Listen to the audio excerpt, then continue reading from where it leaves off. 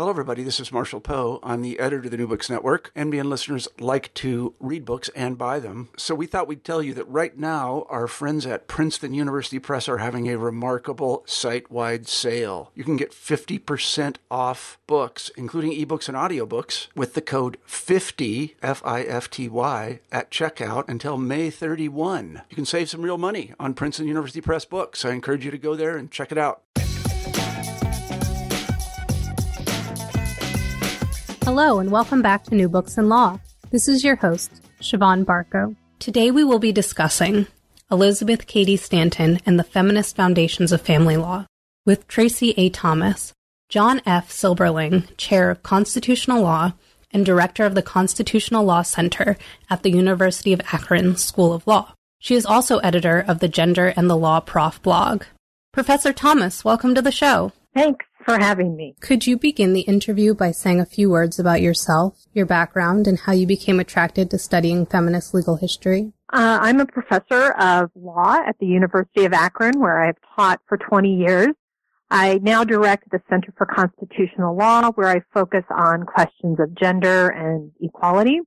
I've served as associate dean some too, and I teach courses on family law, remedies, negotiation, and women in the law. And I now edit a national blog, Gender and the Law Prof, so staying up on the gender issues. Before that, I was a lawyer. I practiced as a litigator for 7 years. I worked in Washington, D.C. for a big firm, Covington and Burling, and I did some pro bono work there, criminal appellate defense and civil rights, but also did just general courtroom work and litigation. How I got attracted to feminist legal history, it's not, really a defined field. So I was first exposed to some of the theories of feminism just in college, women's studies courses and women in literature, but that was the mid-1980s. So it was actually relatively new in colleges at that time, even outside of law.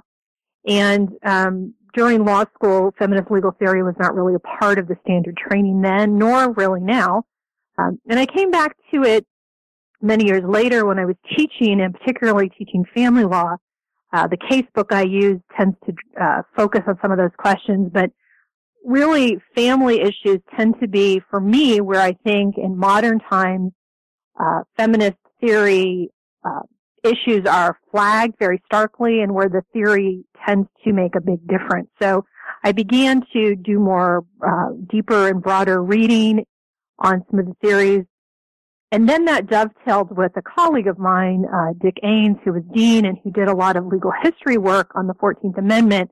And we had a lot of conferences on legal history. So I just started to get more familiar with the gaps in that legal history and how questions about what women were doing or thinking or what the law, how the law impacted them weren't really being asked. And I started to co-teach some classes with a colleague in the history department on women's history.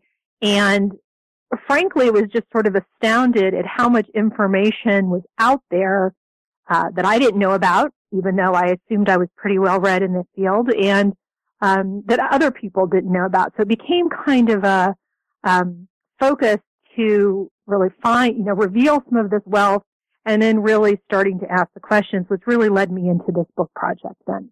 What is feminist legal history? And how does your approach alter conventional understandings of Elizabeth Cady Stanton's life and work?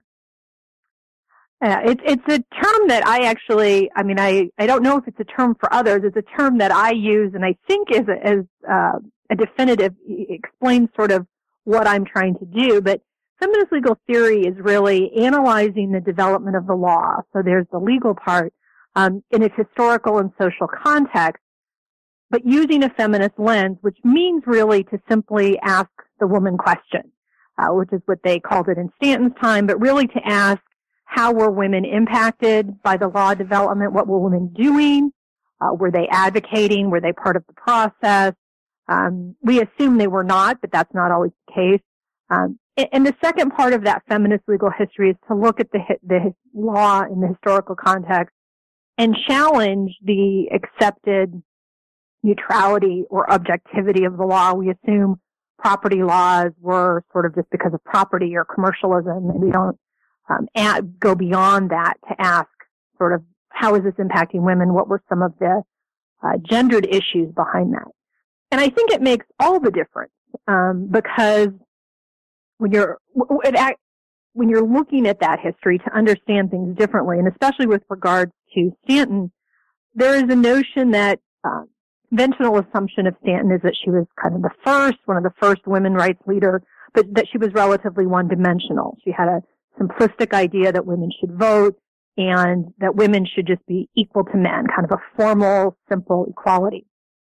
And when you look at the record, that's not the case at all. She had a very complex, comprehensive theory of feminism with all the feminisms we've identified today, from sameness to difference to structural to radical. We've given different theories, different names, and it's really quite all there from the beginning of really what was the first feminist movement. I think looking at history from this angle also shows that Stanton's work, again, was not just about one issue, vote. That comprehensiveness, again, that holistic approach that she really said 4 key structures need to change, which is state, family, market, and church, which is everything about society: work, worship, the family, the public, the politics. And so she did not divide the world into private and public, and that has been our modern understanding, or what we've gravitated into in law of feminism, that there's the private and the public spheres. And while we might recognize equality in the public spheres of work and education and voting and holding office, that the private sphere of the family is something different, where we may have different treatment there. For Stanton and for the first women's movement for 50 years, that wasn't the case. And so I think that understanding history and law from the beginning, from the onset, as being more comprehensive, just gives a different understanding of what we're doing today. These are long-held beliefs. The trajectory was quite long. We didn't just invent some of these ideas of equality in 1970 or 1980 whenever we think of the modern women lib movement. Your work commences with a letter from Elizabeth Cady Stanton to Susan B. Anthony, in which she states that, "I feel this whole question of women's rights turns on the pivot of the marriage relation. In what ways was marriage reform central to Stanton's understanding of the ways in which to advance women's rights?" Yeah, this letter I really liked because it's very early in Stanton's advocacy, 1852, and she really started in about 1848. And she understood from the onset of challenging the law and society that marriage is where we get these notions of gender, and modern historians, Nancy Cottam and others, have talked about this, but where we get gender roles comes so clearly from marriage, because in marriage you have biological and social roles and demarcation and hierarchy, and that then carries over into the public sphere, into issues of property and voting and protection. And so she really understood that until you change that what happens on a daily basis between men and women who are in relationships and in families, that it's not going to be accepted outside of the family, or at least only limitedly felt. And so she thought that you can't play it both ways. You can't go to work and then, for Stanton, and then come home and be a subordinate. And so rather than starting with the workplace, she thought the place to start would be in the family and changing those gender roles. And if that was then one of equality rather than hierarchy, the other workplace, education, politics should be easier. Why do you describe Stanton as a de facto lawyer? Yeah, this was an important point for me. De facto which means in fact, in practice, or in fact, because she was not actually a licensed lawyer, licensed to practice law, because women were not licensed to practice law, really until sort of 1869, 1870. There were a few. 1872, the U.S. Supreme Court denies women the right to practice law. So, but she had as much training and exposure to the law and legal thinking as any male who had been admitted to the bar would have had. Her father was a judge and a lawyer, and he apprenticed male clerks in his home, anywhere from 3 to 5 at a given time for years. And Elizabeth ate dinner with these folks every night, and they debated issues of law. And so in apprentice time, like her own husband apprenticed with her father for a year, and that was enough to make him a lawyer. This is just when law schools were developing. So the usual way was simply to train under a practicing lawyer. So Elizabeth was a favorite of her father's. She spent most of her time, if she could, in his office. She met his clients. She observed him counseling them. She went to court and watched him have trials. She then is sort of a late high school age, early what we think of now. She clerked for him for 1 year, handling his papers and writing letters and acting as clerk and secretary. And then she, after finished seminary school, she says that she described her years as reading law with her brother-in-law. So she certainly got, again, more training than the usual 1 year. And I think it's important that legal training and that legal understanding was important to understand her contribution. She saw law, she knew what value law had, that law was an instrument, was a way to make things change. She saw it also as a barrier, a structure that was creating these inequalities. And so when she gave speeches over years or wrote newspaper articles, they were always infused with citations to the law and developing persuasive arguments. And she understood how to create alternative arguments, as lawyers do. Well, if I lose that argument, then I have a backup. And so really, very few other women in the movement had that kind of legal insight or training, or, it was more from the abolition movement of moral suasion or religious suasion. But she really adds the law, which is persuasive to intellectuals and to the legislatures, especially, that she's dealing with. So I think that adds a lot to understanding how she crafted and came up with the feminist philosophies that she did.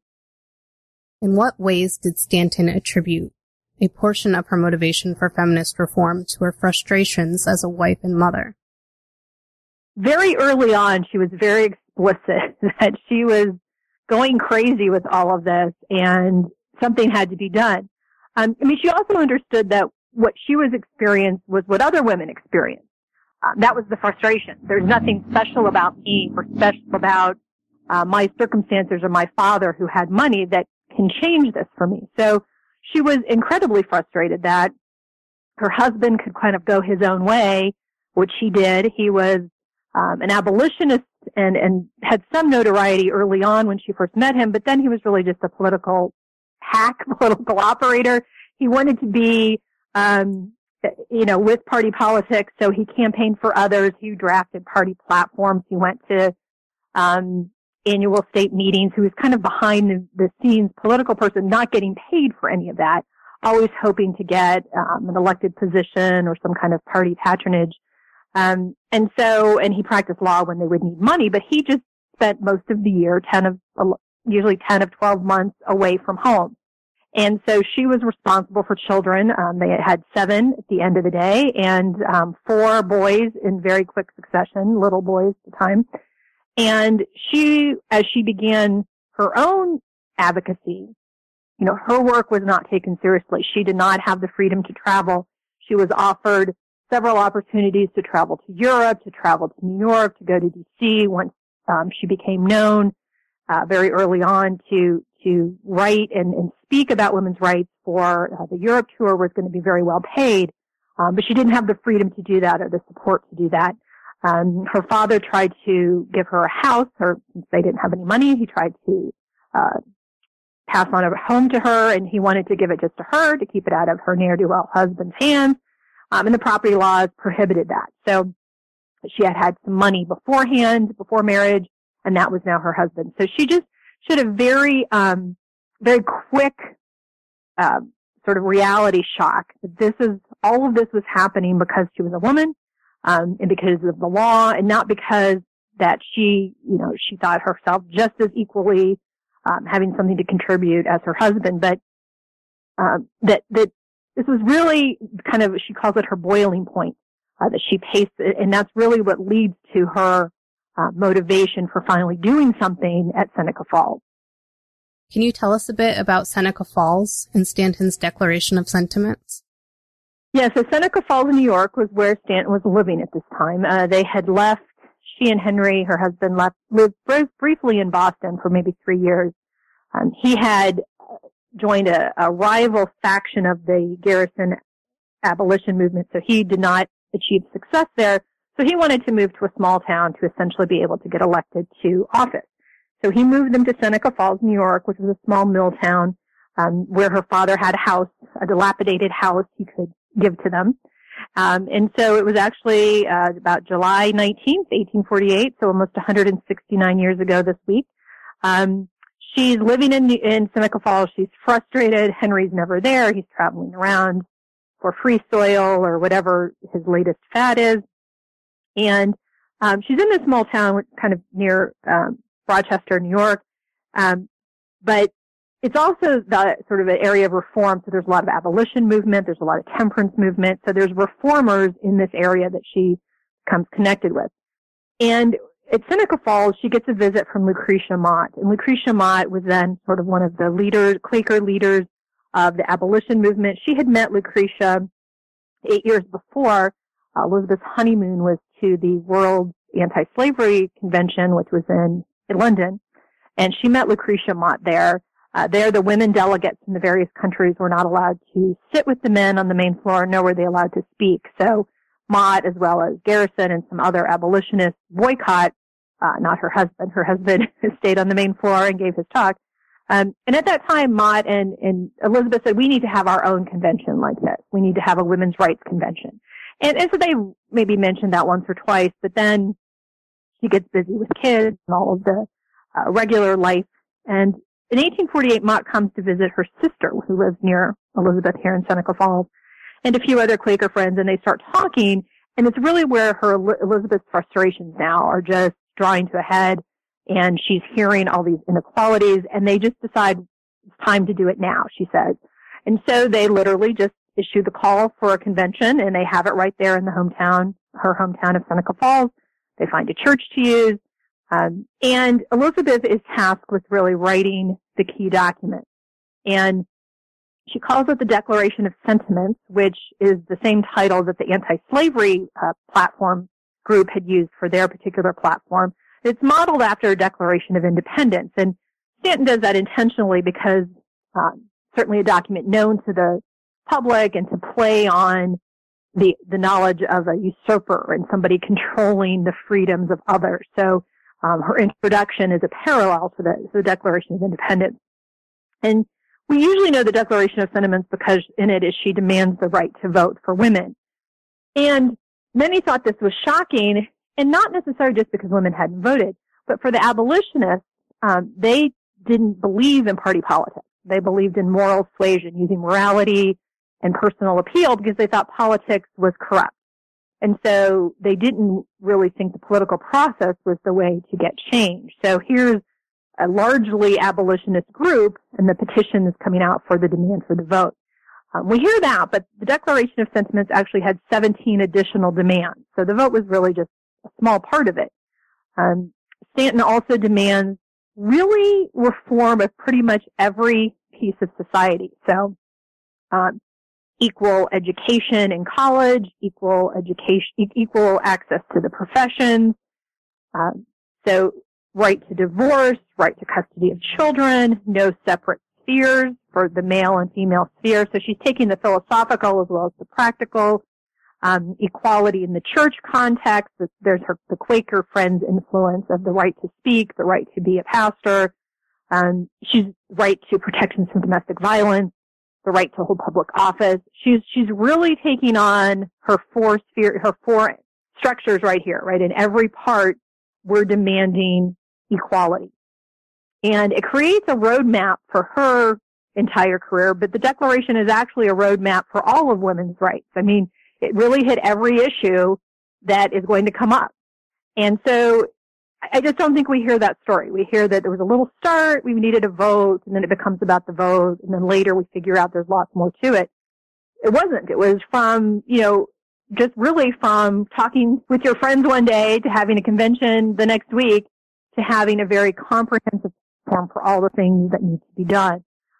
That's because Elizabeth, she had been thinking about these, she was experiencing these, she was incredibly well read. She read anything in science, religion, politics, everything, fiction that was available. So, and that's why Seneca Falls is now the site of the National Women's Rights Park and Museum. It's relatively small, but there is a waterfall, a gray wall with a waterfall, and on it are engraved Stanton's words from the Declaration of Sentiments, and they have now recently reconstructed the Methodist Church where the meeting was held, and they have a house, Stanton's house, a couple blocks away as to where this all started.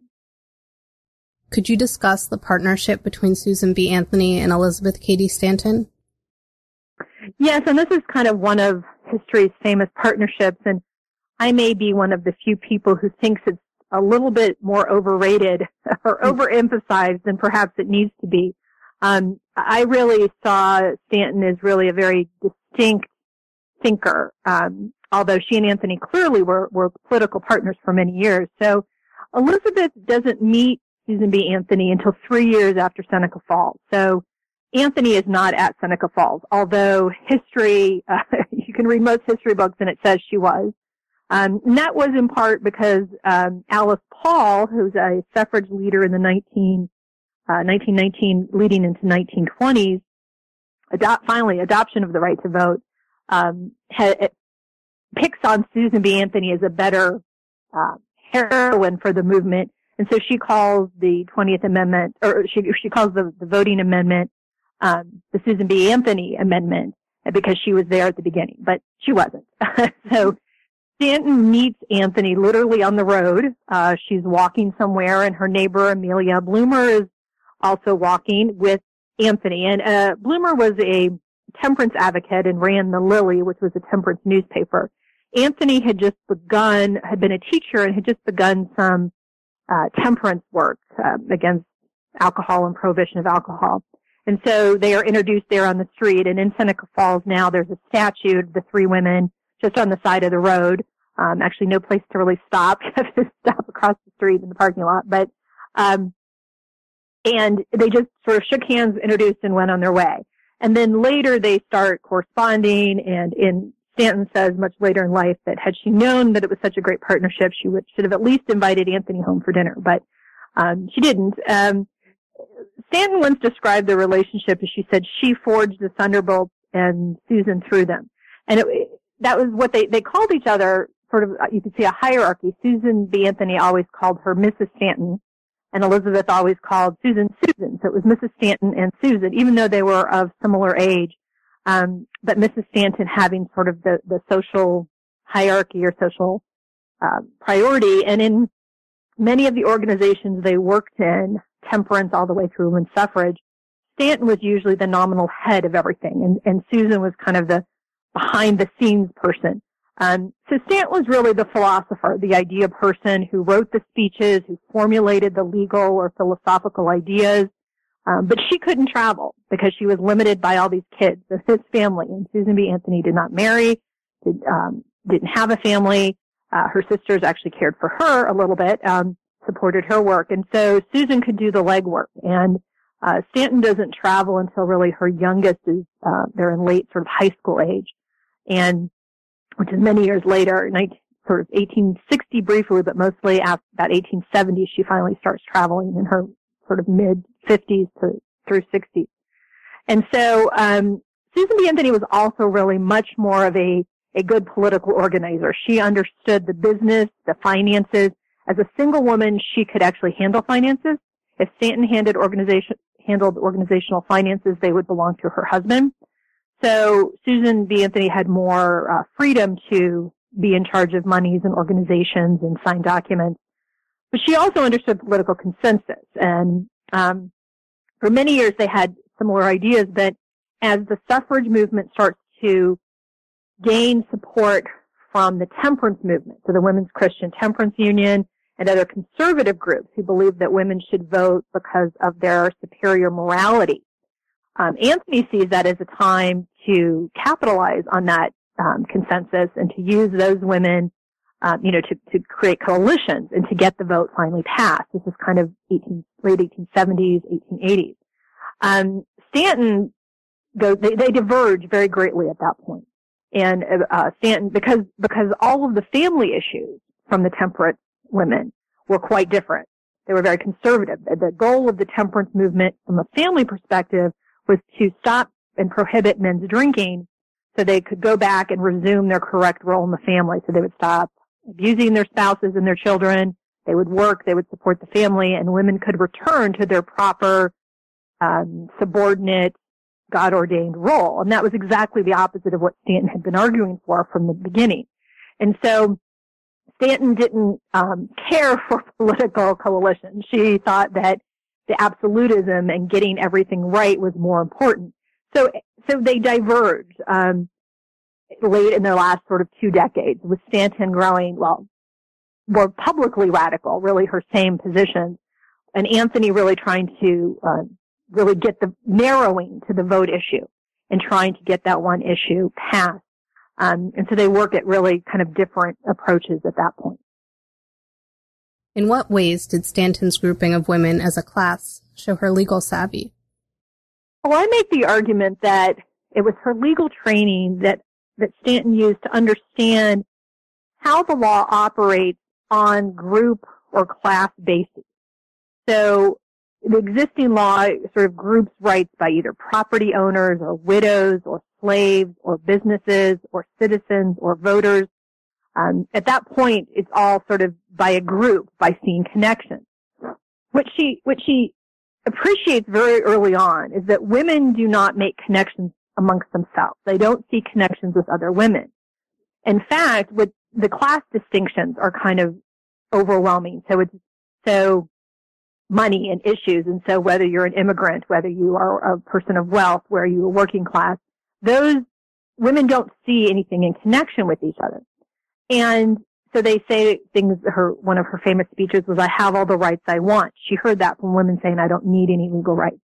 So the starting point was Stanton thought that until you could get any legal reform, women had to start thinking appreciating their commonalities and to understand that the law and society were treating women a certain way because they were women, not because they were of a certain class or certain background or certain religion, but that the denial of the right to own property, the denial of right to your children, those were all because you were a woman. And so it was sort of a key understanding that you have to, how the law is acting upon people in this class-based way. That becomes very clear once we get the development of anti-discrimination law. With the 14th and 15th Amendments, she sees now that we're being grouped by race, black men are getting rights. Later, post-Stanton, but as we get into sort of modern era anti-discrimination law, the whole legal standard is, before you can make a discrimination claim, is the plaintiff a member of a suspect class? Is there some race, national origin, religion, or gender that is treating this person stereotypically as part of a group? And so getting women to think about themselves as a unit, as a group, rather than individuals, she thought was really key and also key for legislative reform, to understanding that's how their laws were impacting women. Can you share some examples of times Stanton used the law to demonstrate women's shared subordination? Yeah, and this is where family law really became the best example, because again, some of the business or financial issues were very class-based or impacted people based on class, whether they understood how the financials were operating. But in family law, she said her speeches are littered with just string citations of the laws of coverture. The law of coverture was what our American law inherited from England, which is that women are covered by the law of their husband when they marry, and so they become one with their husband, which means they have no legal rights, no legal identity. And so she mentioned, for example, so she would kind of go through all these. So all women are denied the right to own property after marriage, whether you're talking about a mansion, a tavern, a farm, or domestic servant wages. All women are denied the right to divorce, even if there's domestic abuse, even if there is a wealthy family. So she had several stories she used of a supposed friend or bridesmaid friend or cousin, who was really just a hypothetical, of a woman who was quite wealthy and whose family was willing to take her back, but still she could not get the divorce from the domestic abuser. She gave examples of the right to own your own wages. So again, whether you're working as a teacher, whether you're working as a servant or a maid or in a tavern, your wages belong to your husband. All are denied guardianship of their children. All are denied the right to control whether the child is apprenticed out or whether you have custody. So there's so many examples where this is all, and the easier ones, you're denied the right to vote. But many women didn't really appreciate why they would want the right to vote. So when we hit the family, this is what she had seen working in her father's office. She had seen clients, women who lost their farms at their father's death to their creditors or to other family members, women who had lost their own, the farm had been in their family, the maternal line. And so women could start to understand. They, because it was personal, and they understood that I'm being treated the same based on gender. And so that made the idea of a class and a group more self-evident. How did Stanton use the legal language of contract law to reframe understandings of marriage? Well, contract law sort of really came into great priority in the law in the early 19th century as we sort of switched towards commercialization and free transfer away from Old English property and inheritance. And so it was, so she understood that was dominating law in other contexts. But marriage had been considered legally sort of a covenant, an unbreakable three-way promise between the parties and God. And that came really from the religious origins of marriage not being centuries of marriage law that had come out of the church rather than law out of civil law, and then had changed into the patriarchal origins of domestic relations. So husband and wife was part of master-servant, so master-slave, employer-employee. So there was this hierarchy and this unbreakable notion. And she said, that needs to evolve as law now understands things to be a contract. And so as a contract, we see the contract more easily up front in marriage. It's based on an offer and acceptance and with some consideration. And so that's how you create a contract. And as a contract, it should also be able to be modified or terminated upon the equal agreement of the parties. And if it's a contract, then we have equality of the contracting parties. So each person has equal rights to control that partnership, equal rights to decision making. So she was really taking kind of the new developing dominant legal theory, applying it to marriage, which then sort of changed everything. It changed the right of one party to control another, the right of one person to own everything, and it had the support of a legal change behind it. Could you discuss Stanton's advocacy for married women's property rights? How did she use this as a launching point to advocate for broader reform? Well, married women's property rights were kind of the first issue that society in general had been considering.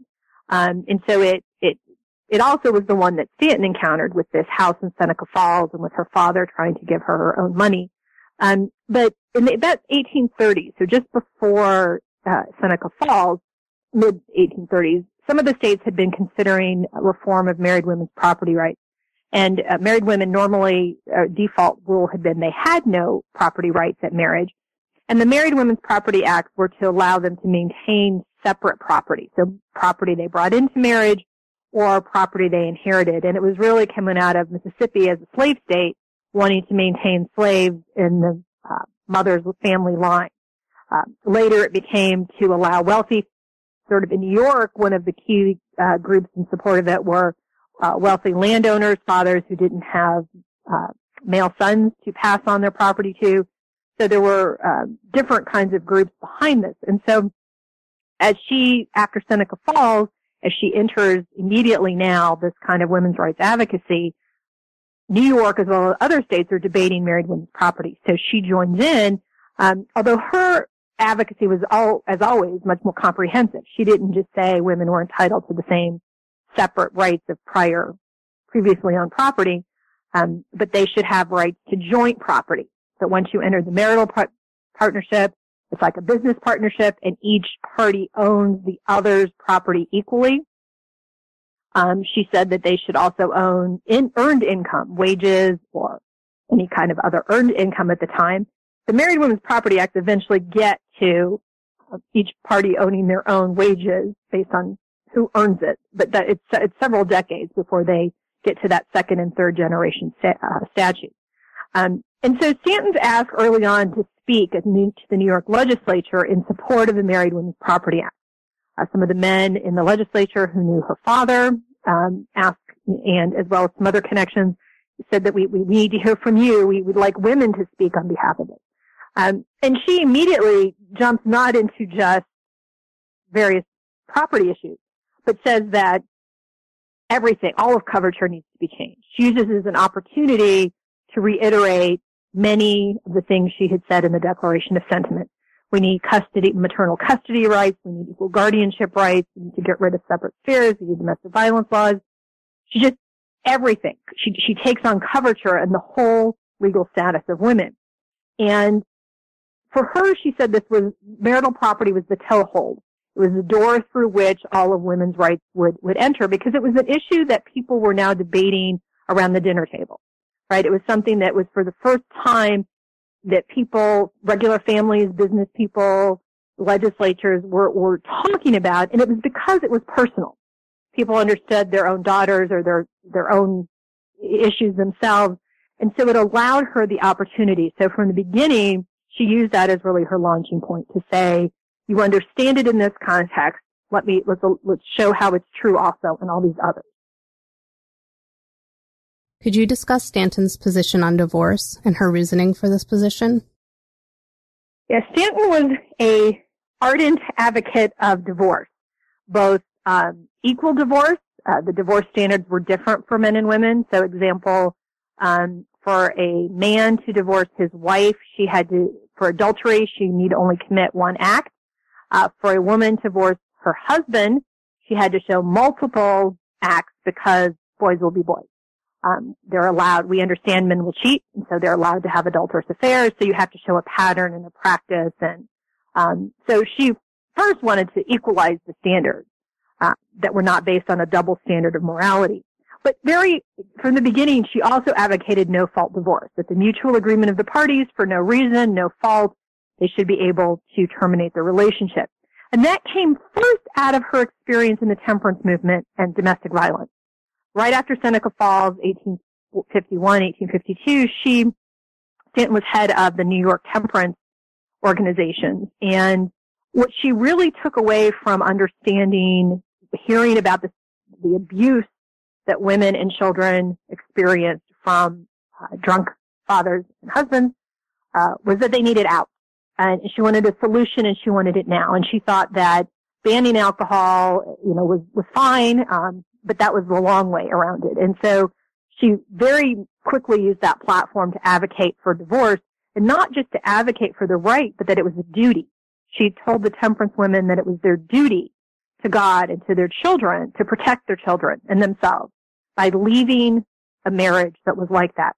And that actually resonated with not just the women, but it resonated with legislatures, that women need to be able to be protected, children need, because it fits. If it's the gender norm that we're trying to protect women, we're trying to protect children and protect families. So there was, that actually resulted in many legislatures at least adding some additional fault grounds, like cruelty, which was really meant initially to be like domestic violence. But that was not the only context where she saw divorce. I mean, she saw it any time. It's because she didn't think marriage was necessarily a good thing. I mean, marriage, she had this ideal of marriage, what we think of today, a soulmate, an equal partnership, equal respect. But she also saw that it was a trap, because when you are married, you lose all legal identity and all legal rights. And so she didn't want women to have to remain in marriages if they didn't want to be there. And so she wanted an easy out. And so she said, absolutely, I'm a supporter of easy divorce or free divorce. And then her legal series of contracts easily backed that up, right? So that if it's just a mutual agreement, when the agreement of one of the parties has changed, she should be able to divorce her spouse. And it's not a sin She argued against this religious notion that it was a sin, that it was something wrong. She engaged with the biblical scholars. She used a lot of Milton, John Milton, from many centuries before, who had challenged the Puritan notions of divorce. But interestingly, she never chose divorce for herself. Now, she and Henry, besides his just wandering around for political fame, they eventually got to a point where they had just separated physically, permanently in their relationship. After the Civil War, Henry gets into a big scandal with some bribes. He gets a political patronage job in the Port Authority in New York City, and he and his eldest son, who he employs, are implicated in taking bribes.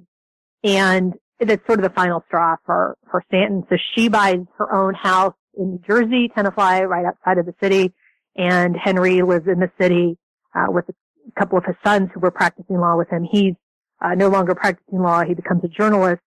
And Henry, he visits Stanton's home when there's large family gatherings, Christmas, July 4th. They're really completely separated. But she never divorces him. She never really, and you know, there's a question, did she not want the social stigma? She said briefly once there was no one else she wanted to marry, so why bother, or something like that. But she advocated easy and free divorce from the beginning. One of her very first articles, to the day she died, her last day, she was writing in support of free divorce. In what ways did Stanton advocate for a woman's ability to own her own body? Yeah, Stanton coins this terminology to try to understand women's right to sort of reproductive control. And she joins, there is a voluntary motherhood movement that's all sort of coalescing at this time against involuntary motherhood, which is when the social and legal conventions that when you married a woman, you also owned her body. And so that meant that a husband had sexual privilege. He was allowed to sexual relations whenever he demanded. A woman who was married, there was no such thing as marital rape. A woman who was married always had given consent by the marriage itself. And so the voluntary motherhood was that women would get to choose the time of sexual relations, and so it was really countercultural to this sexual privilege. So Stanton agrees with all of that, but then she takes it kind of to the next step that says women own that right singularly to control when their body is used or when it is when it can be pregnant, because women are the ones who bear the children. Women are the ones who nurture the children and care for them by social convention. And so that ownership kind of feeds again into the law. We're talking about property, or kind of turning the coverture idea on its head, that it's now you don't own your wife, she owns herself. It fits with some of the anti-slavery language that she had sort of grown up in.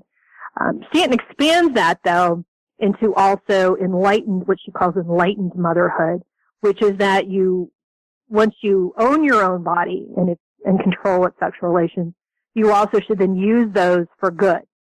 And that motherhood is a very creative process, but you have a duty to produce healthy children and not just a bunch of children. And this is at a point of time as we're starting to get into immigration and nativism, where white Protestant women are told, you need to have a lot of children. We need a lot of white children to counter the tide, and more is better.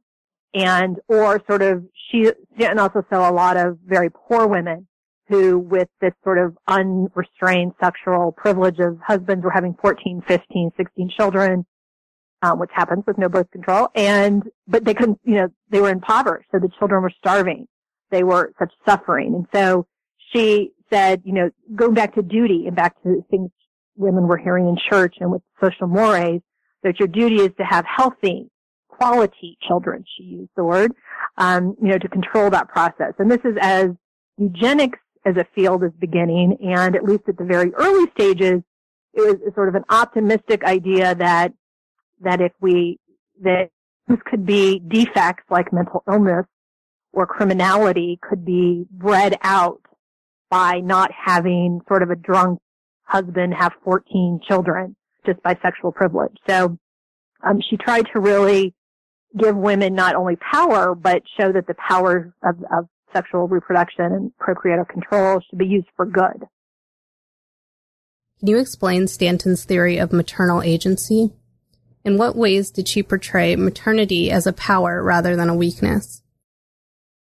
Yeah, and this may sound a little more familiar to us today, but at the time, certainly maternity was a curse, a disability, and incompetence, right? So the church's teachings, and not just, the church really dominated social understanding not just because more people went to church, but because it was sort of the basis of social norms. And so the teachings were that maternity was God's curse for women bringing original sin into the world. So maternity was a punishment. Women were weak. They needed suffering for their sins, and so that it was a bad thing. And Stanton she took two parts of this on. She first took on the idea that the church's teachings in general, and challenged church dogma, which said that's not what Jesus said. That's not what the gospel says. That's actually not what God said.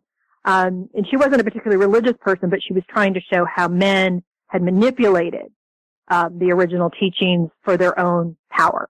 And she thought, maybe this is why here I am, even 80 years old, and I haven't accomplished anything much, because women still believe this. They still believe they're inferior. And why? Because they're hearing this message that maternity is their punishment, is a curse. And instead, she said, no, maternity is power. It's creative power. You have the ability to make life and nurture life that men do not. And that is an important power, and that also then justifies women's power in public, in politics, because they have this good, positive, creative, ability. And so it was maternal agency. Again, that gives you the right to act, that gives you the justification to act, and it's all very good and very powerful. And that she then encouraged women to use that agency to change the future by raising up the next generation. It sounds to us very sort of modern again, but we have to put ourselves back, 150 years ago. She said that mothers need to then raise their children differently. Girls need to play sports, climb trees, learn science, go to gym class. Boys need to learn music and art and manners. That the same virtues, the same norms should be taught to both genders. And if we just raise up the next generation that way, these segregated gender norms will kind of be taught out. And she spent 1870 to 1880 traveling the country on a Lyceum tour, 11 months of the year, giving speeches called Our Girls and Our Boys, speaking to women and try to encourage them to really gravitate to this agency and use their power as mothers to really change the expected norm. She draws a little bit on an idea of the matriarchate that had come out. It was new archaeological research showing some earlier matrilineal societies that passed property and power through women, one including like sort of the Amazon legend, sort of the Wonder Woman legend, which had some basis in a little bit of some island communities that were matrilineal. And Stanton really grabs onto this to say, see, the reason women were in power because of their procreative power, because they could give life. And that's what justified their power. The problem was the archaeologists and the scientists, mostly German at the time, actually used this to the opposite end. They said that matrilineal society failed because it did not engage in war and property ownership, and so that it really was the superiority of patriarchy that takes over that's better. But Stanton ignores that part of the theory and focuses on kind of this maternal power. How did Stanton address arguments that the political equality of women would destroy the family? She kind of argued out both sides of her mouth. She would get very frustrated with this because this is really the largest political and legislative stumbling block, as it has been in modern times. With the ERA debate, you heard formal equality meant the downfall of families and men's obligation to the family, or to forced abortions, or work-life balance today. So it was kind of she was sort of frustrated because she just thought it was a false dichotomy that was set up. But she argued both times. First, if she was in a sort of a patient tone, she would say, no worries, the families aren't going to change by this. Families are strong. Men and women have always loved each other. They've always been attracted to each other. They always want to have kids. And so that's going to happen no matter what. And they can handle a little bit of change in being equal. It'll all be good. At other times, she would just say, you're right. It's going to change things pretty radically, and that's exactly what it needs to do. Because if we can't change families, we can't change everything else, and they'll be better for it. But yeah, it's going to change. So again, you can show she's not always politic. She's not wanting to appease people. She's often more of the radical revolutionary, but her tone kind of changes depending on the context. Could you discuss Stanton's interactions with race and abolition? How has her position on the 15th Amendment impacted her legacy? So this is probably the one thing that people may know more about these days, and it has really been quite dramatically clouded her legacy. To go back before the 15th Amendment, Stanton worked in the abolition movement, more on the periphery. Her husband was a huge abolitionist. All of the women's rights reformers, most of them came from the abolition movement. She was certainly, during the Civil War, she worked for abolition. She put aside women's rights to her detriment because New York then repealed several laws for married women's property rights and guardianship. But she was certainly in support of abolition. She was in support of racial equality. She spoke about equal rights to all people, equal rights, human rights, regardless of race. So there's many evidence of that support. She particularly would emphasize the rights of black women because they seem to not be, part of the discourse. It was more about black men, but she said, remember the black women as well. They will be empowered by this. So I think her true belief was in the equality of that. What happened was, after the Civil War, the universal suffrage movement breaks up. And so there was a brief time where the abolition and anti-slavery movement then moves for universal suffrage, meaning universal for everyone. But mainly it was about women, both women and black. So, immigrant was a little bit of a question, but technically universal meant everyone. But after the Civil War, the congressional leadership and all the political impetus is just towards the Negro vote. And the universal movement abandons women because they see the political opportunity here to get something done. And so it's politically expedient to go with that. And they tell women, wait your turn, we'll get to you next. And some women did. Lucy Stone in particular, disagrees with Stanton and goes off and starts her own women's suffrage organization, the American, that worked initially for Negro suffrage and then after the 15th Amendment works for women's suffrage. Stanton is just outraged. She's sort of beside herself that her colleagues that she's worked with for now 30 some years would abandon universal suffrage right when it's actually possible, and that women would be put second, and that the 15th Amendment, which proposes voting rights for black men, regardless of race, but it means black men because women are not authorized at this time, would create a new what she called the aristocracy of sex. That's the first time in the Constitution that we're actually creating a difference based on sex and where women are second. So at first she tries to sort of point out, you guys are missing black women. They're part of the group you're trying to enfranchise as well. Do you think all members of the Negro race are just men? But then she just really gets very inflammatory in her speeches. We have 3 or 4 that are particularly inflammatory. She's trying to sort of, I think, shock her audience, which is mostly white male voters, into understanding, which is all white male voters, into understanding what are you doing? Do you understand what you're doing? And she says you're giving the vote to an uneducated former black slave, but you're not giving it to your educated sister. What are you thinking? And of course she's the educated sister. And so, she uses language that's very stereotypical. How would Sambo have the right and Lucretia Mott does not?